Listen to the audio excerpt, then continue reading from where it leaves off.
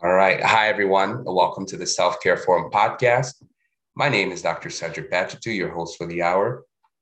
We bring knowledge to empower you and address the root cause of your disease. Our goal is to interest you in the care of the human frame, in diet, and in the cause and prevention of disease. Today, we're joined by none other than Dr. Catherine Toomer.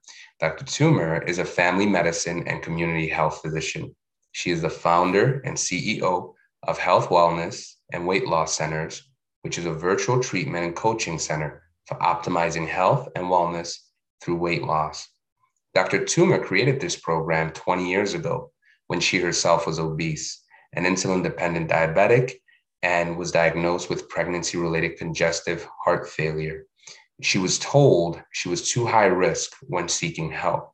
Using her program, she lost weight, managed to get off insulin, and survived her coronary heart failure, despite being told she had a 50% chance of living no longer than 5 years. Dr. Toomer lives in South Carolina with her husband, two Labradoodles, and an empty nest. She attended medical school at Michigan State University and did her residency at Shands Hospital at the University of Florida. Dr. Toomer, I want to thank you for joining us here on the Self Care Forum podcast. Thank you for having me.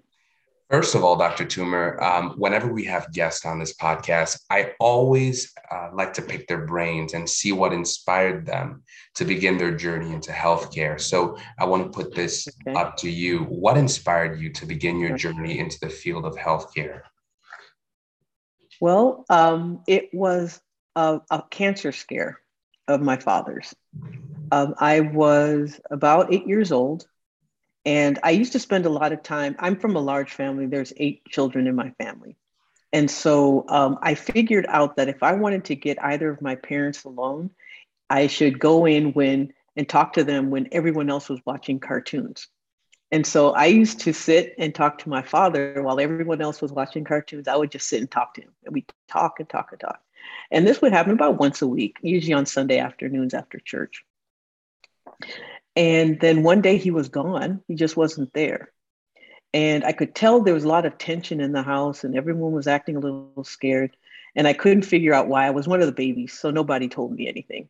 And eventually, one of my sisters told me that my father was in the hospital with cancer. And at that age, at that time, the only time I'd ever heard the cancer word was when someone died. And so naturally, I got very, very scared. And then one day he came home. And so I asked him, what happened? How did you get better? And he just talked about his doctors and how wonderful they were. And he talked about them with such admiration and such awe. And that I just decided at that moment I was going to be a doctor. And I never changed my mind. Wow. And that's essentially what set me on my path. My mother's an educator. Both of my parents went to college, but my mother is a teacher. And when I told her I wanted to become a doctor, she said, okay.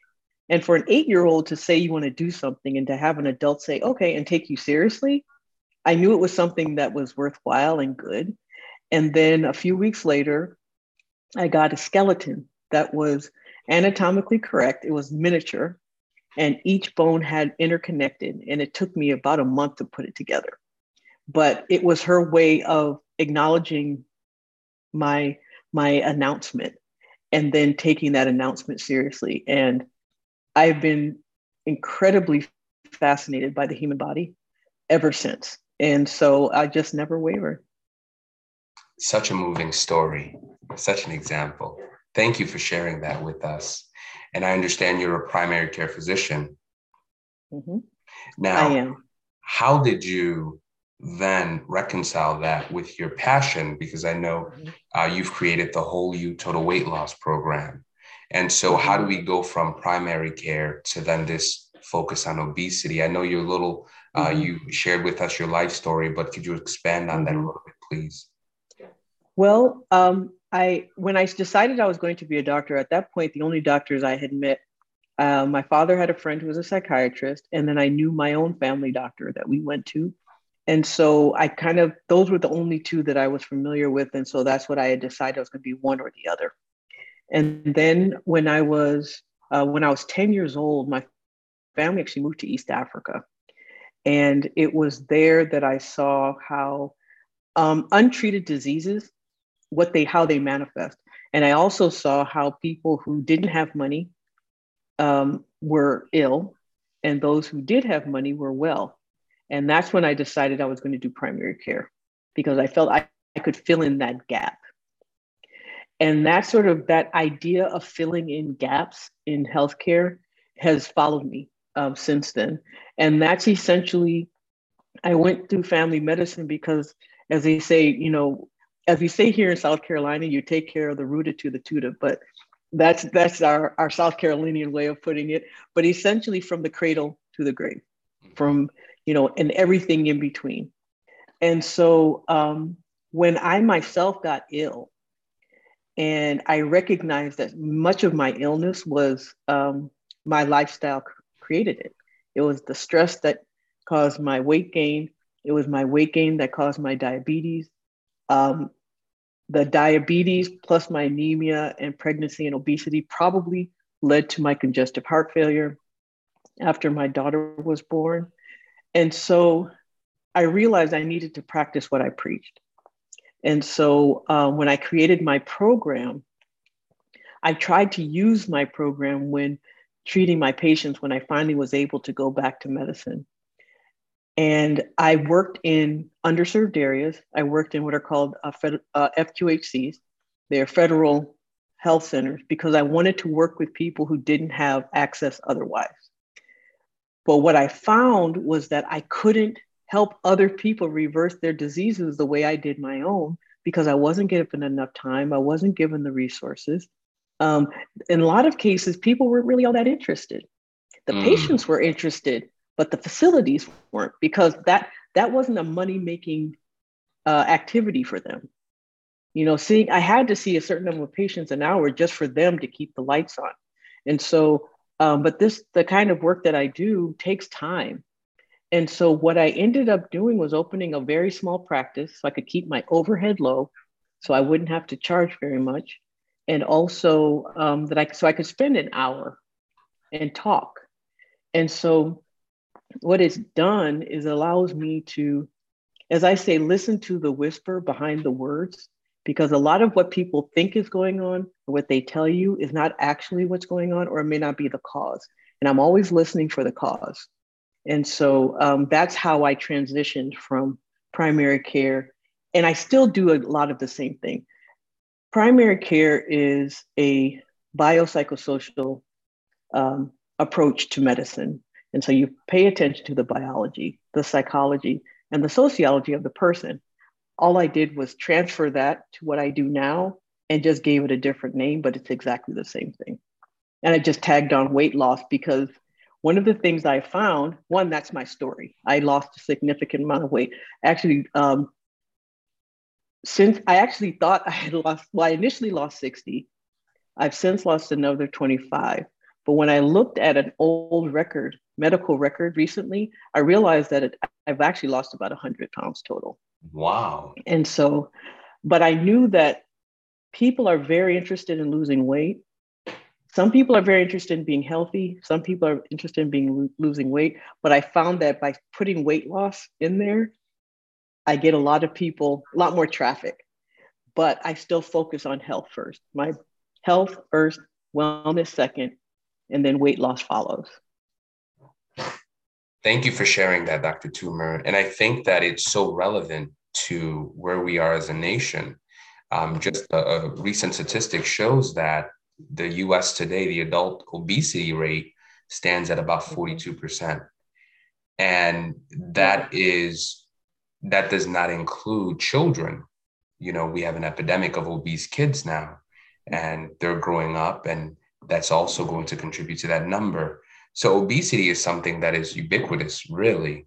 And I think that one of the ways we know this is a fact is every year, people set together their, New Year's resolution, gym memberships go up, but then by around February to March, those memberships go down. They start to decline because people lose interest, or, maybe they're too busy or preoccupied. So we're a nation that constantly tries, but then for whatever reason, we tend to lose interest, or maybe, the strictly physical exercise approach doesn't work for everybody. So I'm very No, it doesn't. And interested. in fact, it doesn't work for anybody. To Well, be honest. that's why we have you on. I'm Yeah. very interested to hear your Yeah. perspective and your point with how Mm-hmm. it is that you were able to lose so much weight without, Mm-hmm. being angry or some of the things. So Yeah. please do tell Well, us. well, a couple of things. Actually, if you add obesity plus those who are overweight to the point where it affects their health, we're actually about 2/3. So it's like 60%, actually, 66% in the Wow. United States. Wow. In some places, even higher. And so, and that's not to say everyone's obese, because one of the reasons why I often don't use the word obese a lot, simply because you can be overweight, not obese. There can be someone who is obese who's actually healthier than someone who's less obese who isn't. And so I tend to focus on um, weight that causes health issues. And so what that is weight in pounds, but also whatever in life is weighing people down, because stress and conflict can cause just as much health problems as a few extra pounds can. Mm. So it's all weight, not, it's life weight and pound weight. So I always like to emphasize that. But one of the problems we have is that we have in this country and in a lot of countries a weight loss industry. They are businesses. Mm-hmm. They make money off of people being overweight. So they also make money when they gain that weight back. They are not designed for permanent weight loss, because they lose money if you lose weight permanently. And Understand. so what happens is they create these programs, they create these systems, they create this mindset that sets people up for failure. And then what that does, either metabolically, it makes them harder to lose the weight when they've gained it back. Psychologically, it makes it harder for them to lose the weight when they've gained it back. And physiologically, in a lot of ways, it does as well, because our brain has a memory and we are designed to stay alive. Mm-hmm. And two of the things we do to stay alive as animals is we have a fight or flight reaction, which is to stop us from being eaten. So we can fight off something or run away from something. And the other is to prevent us from starving. When our brain recognizes that we're not getting enough food, it creates mechanisms to stop it from ever happening again. So a lot of these diets that people are on that drop their calories, what that does, it sets them up so that their body won't let them lose weight again in that same way. But people keep trying to lose weight in that same way by increasing activity, dropping calories. When I lost my weight, a couple of things. I couldn't exercise because of my heart. So it had to be only from eating. I like food, and there was no way I was going to drop the amount of food I was going to eat, because I just like food too much. And what I learned then is something that we all kind of know now, is that carbohydrates and managing carbohydrates are way more important than managing calories. Mm.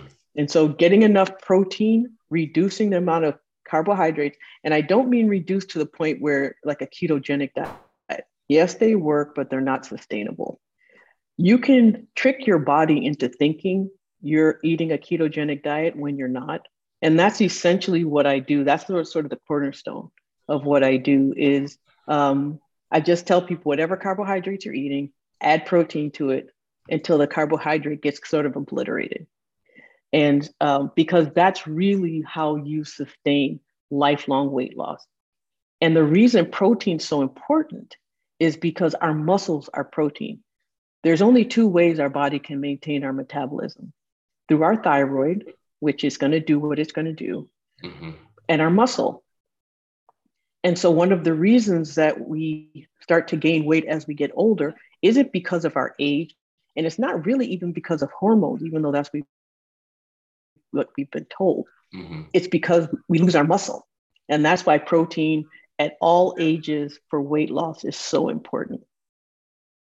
And when you refer to the ketogenic diet, you're referring to a diet that's very low in carbs and tends to be high in Mm-hmm. fats, correct?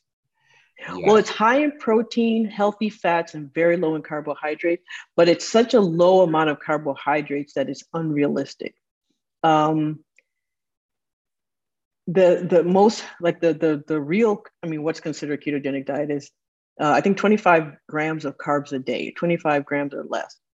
When you consider that a teaspoon of sugar has 15 grams Mm, of carbohydrates in it, imagine trying to eat a balanced diet and not eating enough. You know, you just can't get enough mhm, um, carbohydrate, and your body yes, you'll drop weight, but your body will eventually stop it, and it's really really difficult to maintain because it's not natural. It's just not a natural way of eating. And so I'm a big fan of eating intuitively, eating in ways that make sense. And if you have to measure, if you have to constantly write things down, if you have to always, check to see how many calories is something, that's not natural. That's not a natural way of functioning throughout the day. mhm. And so the fewer steps, the easier those steps, the more likely you are to maintain it for the rest of your life. And so one of the things I always like to say is you have to be able to do whatever you're doing now, you have to be able to do when you're 90, or whatever weight loss you get will not be maintained because you can't keep it up. So for 30, you should just, whatever you're doing now, you should be able to do forever. So if it's strenuous exercise that's keeping your weight off, the likelihood you're going to have to somehow at some point shift that dependency on exercise to something else because we physically cannot maintain high levels of exercise for the rest of our lives. Mhm. If you're eating in a certain way that you can't maintain no matter where you go, if it's very specific to your region, or if you can't get the same food when you're traveling, or you can't get the same food when you're at work and you have to eat in the cafeteria, what's going to happen is that whatever benefit you restrict yourself to the point where you lose function and you lose mobility. And so all of those things play, like those are like the non-food things that sort of play into weight loss and maintaining weight loss. So you bring up a very interesting point. Essentially, when you eat carbs, offset it by eating protein, which is Mm-hmm. very different from what you hear from a lot of these weight loss programs. They tend to be Mm-hmm. sort of calorie centric, where Mm-hmm. it's all about reducing the amount of carbs or counting carbs and eating less than 2,000. The whole calorie restricting. I mean, there are programs out there. I think Noom is one such program that tends to focus on getting you to eat less calories than you normally would. And so that calorie deficit would itself lead to weight loss. But are you saying that those programs, they usually are not sustainable? They're not. Some of them are, but then it's only if they're realistic. So most of us who are or who have been overweight can tell you we really don't overeat. It's not from volume. It's usually because of something in our bodies that our bodies reacting to food in a certain way. It's almost like an allergy to a certain degree. Either our body reacts by not being able to metabolize carbohydrates. So it's like sort of a subclinical diabetes. Before the numbers start changing, we actually can react to carbohydrates like a diabetic even before you're truly diabetic. Mm, Stress can make your body react to food as if you're a diabetic just because of cortisol, the hormone, the stress hormone. And mhm, so what the environment that food goes into our body can be affected by so many things, and volume and calories are often not those things that it reacts to. And so the cause is not from overeating. Most people, I mean, if you talk to most people who are overweight and you actually sit down and look at what they're eating, the volume is not that much. wow. And a lot of times the food is not calorie rich. Now, the only time that's an exception is when it's in the form of soft drinks. Okay. Soft drinks with are high in sugar, and those are high calorie, low nutrient foods that do cause people to be overweight. Mm-hmm. And so that's probably one of the few things that might be consistent across the board.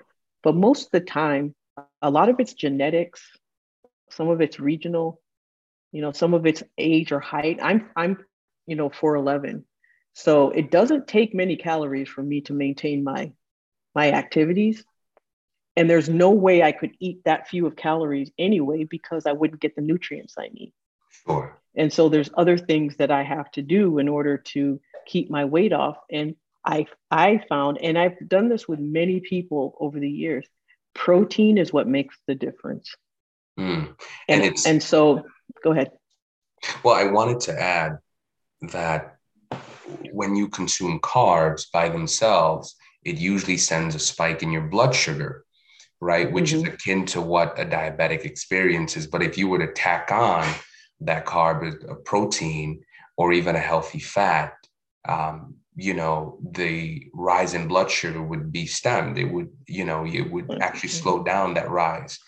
Very great Mm-hmm. point. I mean, this is stuff that I wish more people knew. Now that you say it, when I think about it, it absolutely makes sense. But you don't hear Mm-hmm. this out there. You don't really hear too many people say things like this. They just kind of emphasize Well, the because all the voices of the businesses are making all the noise. mm, It's like the noise is coming from people who are making money. mm-hmm, It's like their purpose is not health. Their purpose is to get dollars. And mm-hmm. so they create a situation where people say, ooh, that program helped me lose weight, but it's my fault I gained it back. Uh, When really it's the program's fault you gained it back also, because it wasn't something that was true to life. And if it's not something that's true to life, that makes sense biologically, doesn't make sense psychologically, and doesn't make sense sociologically, you're not going to be successful. So if you're eating in a way that you can't sit down and eat with your family, or you're eating in a way that you can't eat a meal that was made for you out of love, or you're eating in a way so that you can't celebrate people's birthdays, your own birthday, because there's a cake involved, something's wrong. There's no way you can maintain that for the rest of your life. It'll affect your relationships, your work relationships, your home relationships. It will affect your moods. It will affect how you see yourself, how other people see you. And so there's so many factors that kind of go into weight loss that have very little to do with how much you're eating, but just what you're eating and what configuration. And it's very easy to do, and it's very.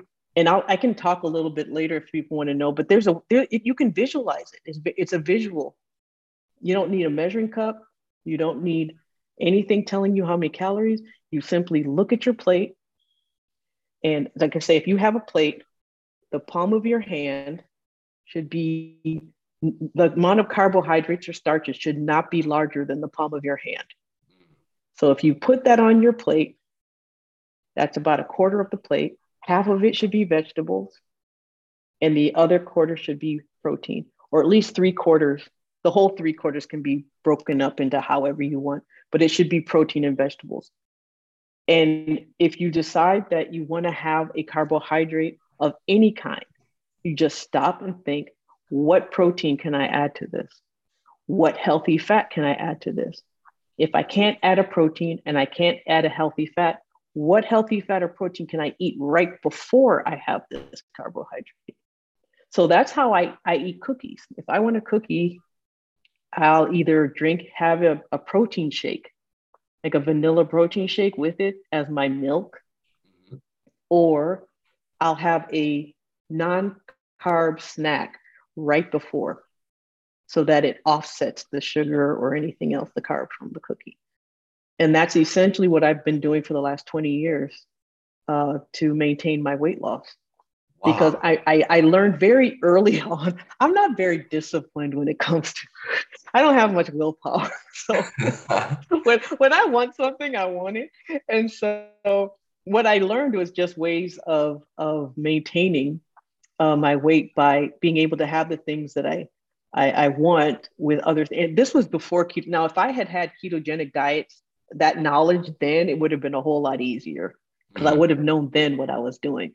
But at the time, I just sort of figured it out. Wow, that is so powerful. And I mean, I love this stuff, and I'm learning something new because it's like I said, you think you talk to somebody else who's gone through that path, that journey, and you learn a lot more. So thank you so much for that, and that perspective. So that covers carbs and its relationship with our blood sugar. What about the role of water? We're often told that you have to drink Mhm. X amount of glasses of water, depending on how much you weigh, in order to keep your Mhm. metabolism up and running. What can you say with regards to drinking water and its importance in terms of weight loss and your Mhm. metabolism? Okay. It's interesting because I had that in my head to speak about next. Water is very important. In fact, there's really about 5 things you can do. I have actually an ebook that's called How to Lose Weight Without Really Trying. And the first, number one, is drink water before putting anything else in your mouth. Simply that. If you drink 4 to 8 ounces of water before you drink anything else, before you eat anything else, any snack, any meal, it will do a couple of things. It will hydrate you. Our body sometimes confuses us and makes us think we're hungry when we're really dehydrated. Mm-hmm. The other thing that dehydration does is it affects our moods. And everyone knows stress eating is real. Emotional eating is real. So if you have a process going on that's affecting your mood, it's going to make you eat. And so just drinking water eliminates those two things. Then drinking water before also fills your stomach a little bit.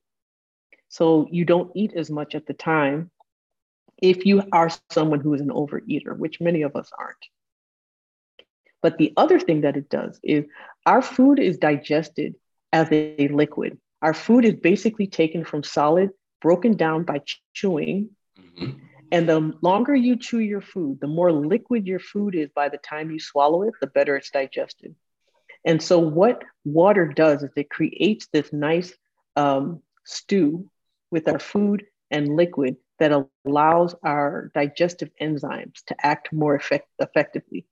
And what that does is it breaks the food down to its nutrients, but also its vitamins, the micronutrients, and vitamins and the minerals like potassium, magnesium, calcium. All of those things play a role in telling your brain that you've eaten. It tells your brain what to tell you, what you should do. So when those things get broken down and they get absorbed, the message to your brain is, "Oh, you can stop eating now. I've got everything I need." And that's why water is important because it helps with that process. And and that's really, I mean, it's probably one of the most important nutrients, food items out there. We talk about carbs, we talk about, fat, we talk about protein. Water is the number one, first and foremost. Managing your water is more important than managing anything else because most people do not drink enough. And very well said, because we've replaced water consumption with soda and other sugary beverages. I think you see that just when you go out to eat, for example.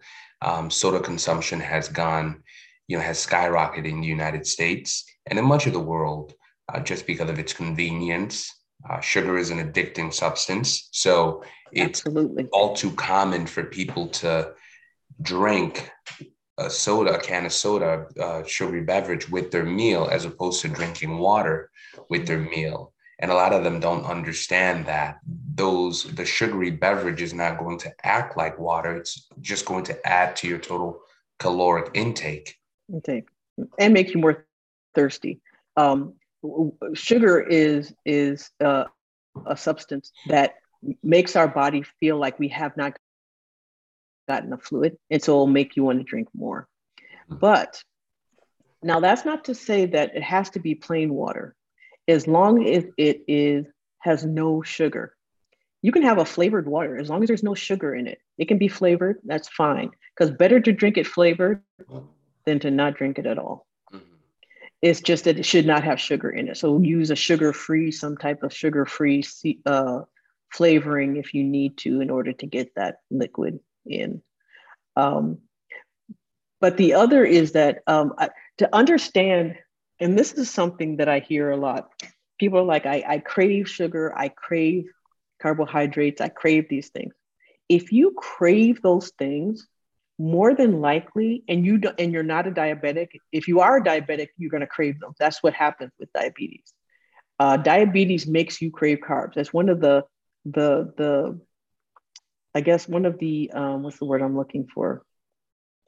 The evils, I should say, of diabetes. It makes you crave the one thing that makes your diabetes worse. But the other thing that happens is insulin resistance does the same thing. And most people walking around with insulin resistance don't know they have it because there are no tests. There are a few tests that show it, but most doctors, including myself, don't order it right off the bat, mainly because sometimes insurance companies don't pay for it. And then that cost gets shifted to the patient. And we don't want that to happen. Mm-hmm. But what it is that our brain functions on glucose, which is what sugar becomes when it's broken down. Mm-hmm. It's what carbs become when they're broken down. So our brain only uses glucose or ketones, which is like, but that's another, that's all the science of that isn't really necessary right now.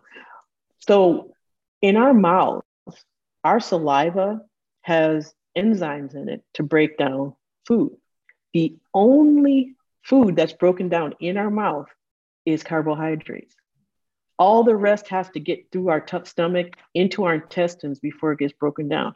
And the reason that is because our brain is addicted to sugar, to glucose. And our brain wants to know when it's coming to prepare itself for its drug. And so that's why it is so often we crave carbs, we crave sugar, we crave those things because it's our brain is actually working against us. And so often what happens is there's a physiological reason why that's happening. And if you break that cycle, and it's a physiologic cycle, it's not something you can will away or, but if you break that cycle, that craving stops.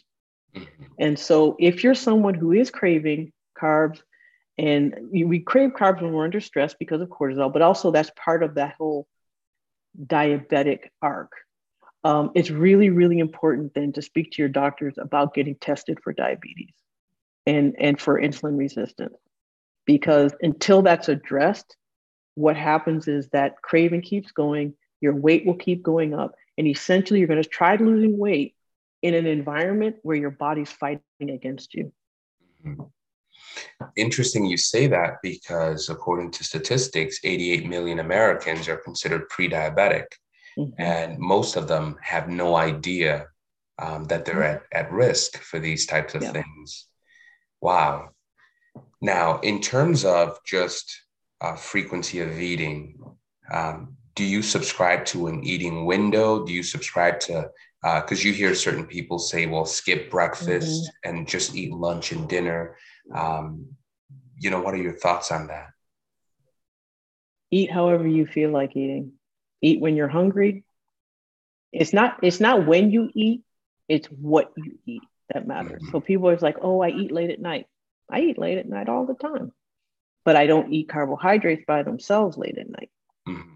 So the trick is a good way of maintaining, of losing weight and maintaining it, and not having to worry about all that times and all that sort of stuff. That's not natural. Where did that come from? Because we never ate like that before. So essentially what you do is, they said, drink water before putting anything else in your mouth. Mm-hmm. Eat only one carbohydrate at a time. That way, you're going to limit how much carbohydrate you're going to eat.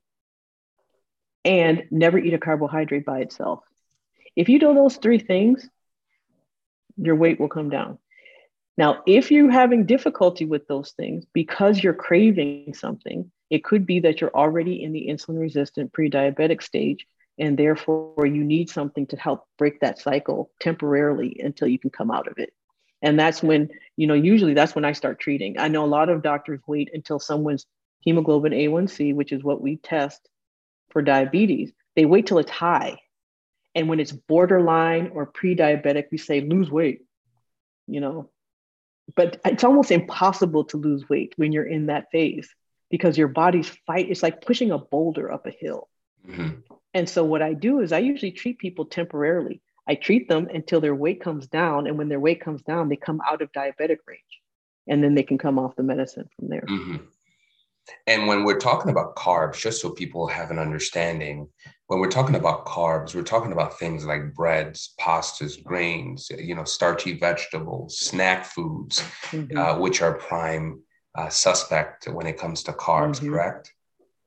Yes. Okay. And again, but you can always pair them with something to prevent. I eat carbs in most meals that I have. Mm-hmm.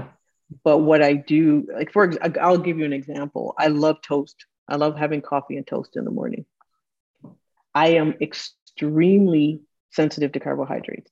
I am a diabetic. Once a diabetic, you're always a diabetic. My body does not care that, I'm not on insulin anymore. It still treats me, acts like I'm a diabetic. And so what I do is I just keep adding stuff to that bread until it's the smallest part of the meal. So I'll add scrambled eggs. I may have some turkey bacon. I may, throw some cream cheese or nut butter on my toast. And so by the time it's all said and done, the bread is very small compared to the rest of my meal, but I can still have my toast and coffee. Mm-hmm. I just have to have other things with it so that the bread doesn't cause a problem. And so you kind of do that with every single meal. If I want pasta, I limit how much pasta I eat, but I make sure it's with a meat sauce or some type of meat also, and a lot of vegetables.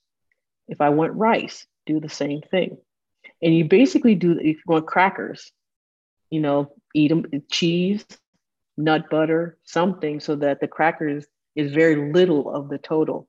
If I want potato chips, I dip them in dip because dip is a no carb additive. It's something you can do that has fat and protein that offsets the starch of the potato chip. Mm-hmm. And then, like with anything, though, you do things within moderation. In moderation. Sure.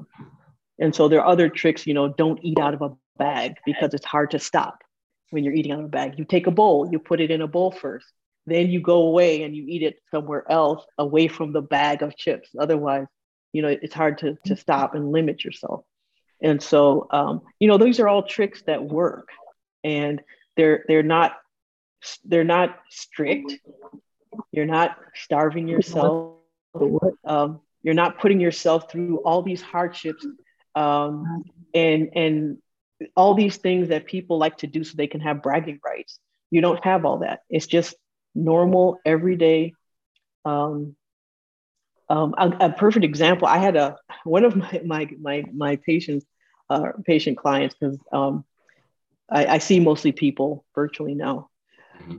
who was sitting in a restaurant. She found me because she was sitting in a restaurant. She overheard a conversation of some women at the next table. And one of them was eating, and her friends are like, I can't believe you lost so much weight and you still eat like that. And she goes, I'm telling you, Dr. Toomer told me this is all I have to do, and I can eat whatever I want, but all I have to do are these things. And they're like, and she said she heard my name, wrote it down, and called me the next day because she was like, I want to figure out how I can eat. And because she was eating a piece of chocolate cake. Mm. And her friends are saying, they're going, how in the world are you eating cake when you're losing weight? And she said, did you notice I didn't have any carbohydrates on my plate when I ate dinner? All I had was steak and vegetable, so that my potato, instead of having potatoes, I had cake instead. Mm. And that's the trick. Wow. And all of that to offset the spike in insulin. Mm-hmm. Because your body's already working. Excuse me. I have allergies. We're in allergy season here. No problem.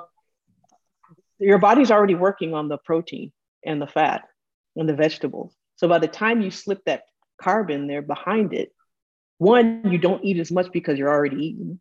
Mm-hmm. And then two, your body's already working on other things. And so you just kind of hide it behind other things so that your brain doesn't even realize it's there. Right. And it actually makes sense what you're saying, because when you think about it, you get more nutrients out of fats and proteins Mm-hmm. to keep the body healthy, as opposed to Yes. carbs, which are simply a source of energy. Yes. And so Exactly. your body's going to get the nutrients to heal, to build back up with fat, as long as it's a healthy source of fats. And we can get Mm-hmm. into that Yeah. later, but because a lot of people eat, unhealthy sources of fats and oils and everything. But as long as you're eating healthy sources of fats, I think you're actually giving your body the tools that it needs to actually begin the healing process and set Mm-hmm. you on a path Yes. of better health. Now, what about you mentioned, a little bit about the role of stress, the role of cortisol in terms Mm-hmm. of, its impact on our insulin, our blood sugar. With stress comes sleep. How important is sleep in terms of your body's ability to heal? Very. It's very important. Not only is it important for our body to heal, but one of the things that people always say fat makes you fat. Fat are used in our body to make hormones. Our hormones help regulate all our processes in our body. And some of those processes, if they can go haywire. And cortisol is one of those. It's a necessary evil. Insulin's another necessary evil in our, so to speak. But if they go out of whack, then basically they go into overdrive. And so what what cortisol does is that it makes our insulin levels rise. And so what our insulin levels rise, our body makes fat. Now there's a couple of things that disrupt our sleep. The stress that causes the cortisol to go up. So, our brain's going over, working overtime. The other is that as we gain weight around our neck also. And that can cause sleep apnea, which disrupts our sleep. But also, what happens during our sleep, our body produces a hormone called leptin. And what leptin does is it helps regulate our appetite. It helps it's one of those hormones that helps our brain know when we've eaten. It tells our brain when we've had enough to eat. And so when our leptin levels are low, we tend to overeat. And that's when people say, I eat certain things because I'm tired. Part of it is, yes, you're tired. And so you think that carbs are going to give you energy, Mm-hmm. of which they don't really. And even if they do, it's temporary. But a lot of it is because not having enough sleep has caused a hormone in your body to remain low. And that low hormone is what's making you also eat. It affects your appetite. And so sleep is hugely important for weight loss. It's one of what I call the non-food disruptors of weight loss is insomnia. And stress is one, insomnia is another. And that's where the wellness comes in the health, wellness, and weight loss. The wellness part is making sure that people get enough sleep and that they're stressed, they have weight stress. But we can change how we react to those things. And when you learn how to react to those things, either through meditation, through deep breathing, through prayer, through socializing with friends and just being around people you love, whatever it takes to help bring those stress hormones down, then that will help in the long run. And it changes what your body does with food. So if you're under stress and you eat something, your body will take what you've eaten and turn it into fat. If you're calm and you're not under stress, you can eat the exact same meal and your body will turn it into fuel. Mm-hmm. And so it's really important, wellness. When people start talking about self-care, that's real. I know it sounds like, oh, this new age stuff. It is absolutely real. Self-care is very important. Indeed, it is. Hence why this is called the Self-Care Forum podcast. Yeah. And so it does have, self-care does have an element of discipline. It's about, first of all, finding out what needs to be done, but also having a desire to do it. Yeah. Are you an advocate of people maybe keeping a food journal to chronicle what they're Yes. eating? Okay. The only reason I'm a fan of food journals, and this is because in a journal, what I have people write down when they're eating, what they're eating, how much they're eating, but what they're doing while eating and what their mood is while eating. And the reason is you can pick up certain patterns. If you're trying to lose weight or you're trying to be healthier and you're trying to adopt healthier habits, you can pick up certain patterns. Like you'll notice, I only eat when I'm in the car rushing somewhere, or I don't really pay attention to what I'm eating because I'm always eating on the go, or and those patterns can affect what happens. What happens with food once it's in your body. And so that's why a food diary is important. Just because if you're looking for reasons why something may be, you can pick up those patterns if you see it. I don't think it's absolutely necessary. I'm one of those people where if I start documenting what I eat, I tend to eat more. It makes me focus on food. And I don't normally focus on food much. So other than that, I enjoy it. And so it's if it works and you need it, yes, food diaries are good. But if you find the opposite effect is happening, then no, don't. Wow, indeed. With regards to your new paradigm, essentially it's not new, but it's the way you've specialized in it to help people in their journey of losing weight and regaining their health. It's quite different to the typical doctor-patient relationship that we see where, the patient might only get 15 minutes with their primary care physician.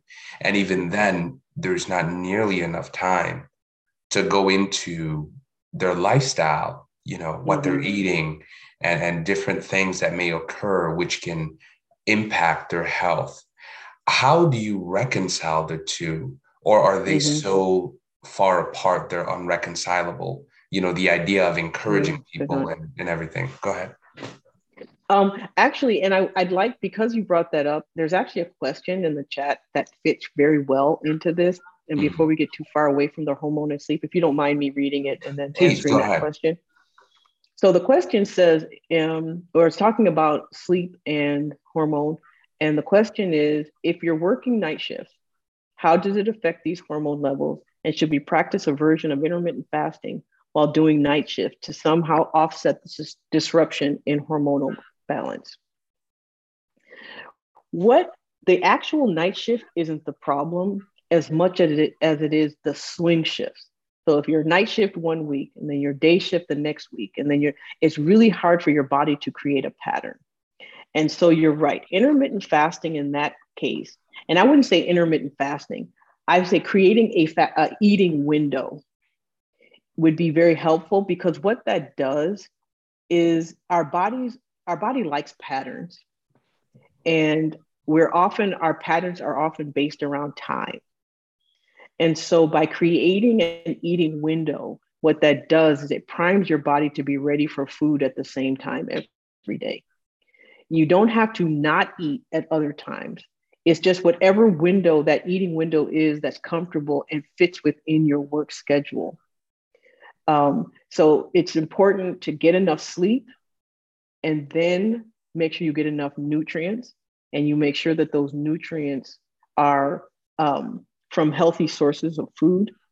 But again, it's more the sleep that gets disrupted that's more of an issue rather than when you eat.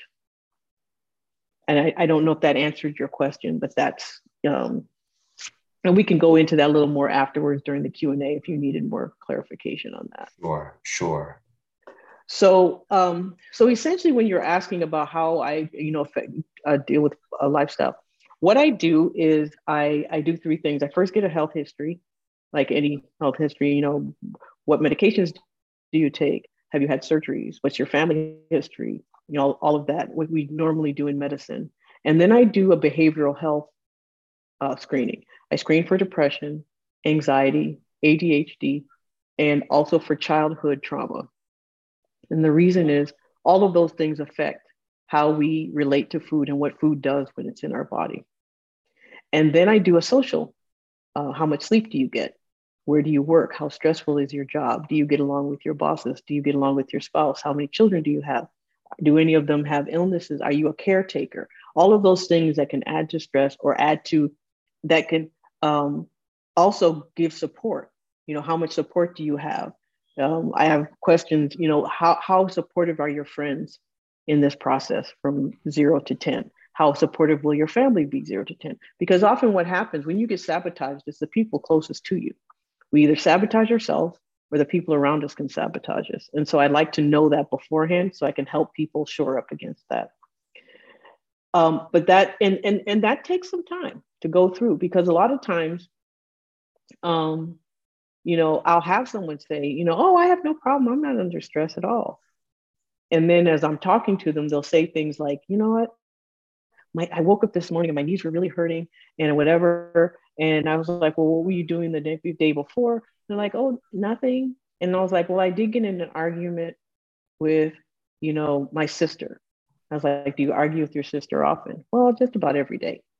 And I was like, well, in the days you don't argue with your sister, what do you notice? Do your knees hurt the next day? Because stress causes inflammation. Mm-hmm. And so, so when you start trying to help people connect things they're feeling and what they're doing to the events that are happening in their lives that make more sense, then they can start avoiding certain things or start shifting certain things or realizing that their health is more important than getting a point across. It's just, so all of those things, and sometimes it takes a little time. Sometimes it's very obvious right from the beginning.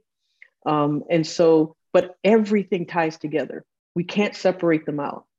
We're animals of organ systems, and all those systems, including our mind and our spirit, all work together and are that are interconnected. And if one gets derailed, the others get affected. And if all of them have to be working in harmony to be healthy. Well said, Dr. Toomer. Very well said. So how do we work with you? Where can we find you? How do we contact you if we wanted to work with you? Okay. Well, there's one way. My website is drtoomer.com. That's drtoomer.com. I'm also on Facebook as C. Harmon Toomer, MD, and you can send me messages on Messenger. I'm also on Instagram, although I say I'm not on Instagram as much. So probably Messenger and my website are the two best ways to contact me. Or you can email me at courage@drtoomer.com, and I will get back to you. And I have essentially what I have one-on-one, what I call my executive one-on-one program, which is weekly one-on-one with an individual, and we just go through everything. And then the other is my group, where it's my whole program. And what I do is I just kind of go through, it's a year-long program that's I meet on Zoom like this once a month. We go through questions, and then I have experts come in, talk about specific things, and then we just kind of go through and just individualize my program to fit. So because it's a basic program that works, but then there's some things that you need to look for that might be individualized to you. And so that's when we kind of go through, it's not as intense as my one-on-ones, but you still get the same thing. It's just spread out. Well, thank you for sharing that. And we will include all of your contact information on our YouTube channel when we post this video. You also have a PDF copy of a book, How to Lose Weight Without Really Trying, correct? Yes. And I'll pass that along to you. It's been a while since I posted it, so I just want to make sure that the formatting is still accurate, because I'll check it, and then I'll send that out to you. Thank you so much, Dr. Toomer. Now, this is the part of our podcast where we open it up to the audience. And for anyone who may have a question, we give them the opportunity to ask. Just prior to doing that, I'm going to go ahead and stop the recording and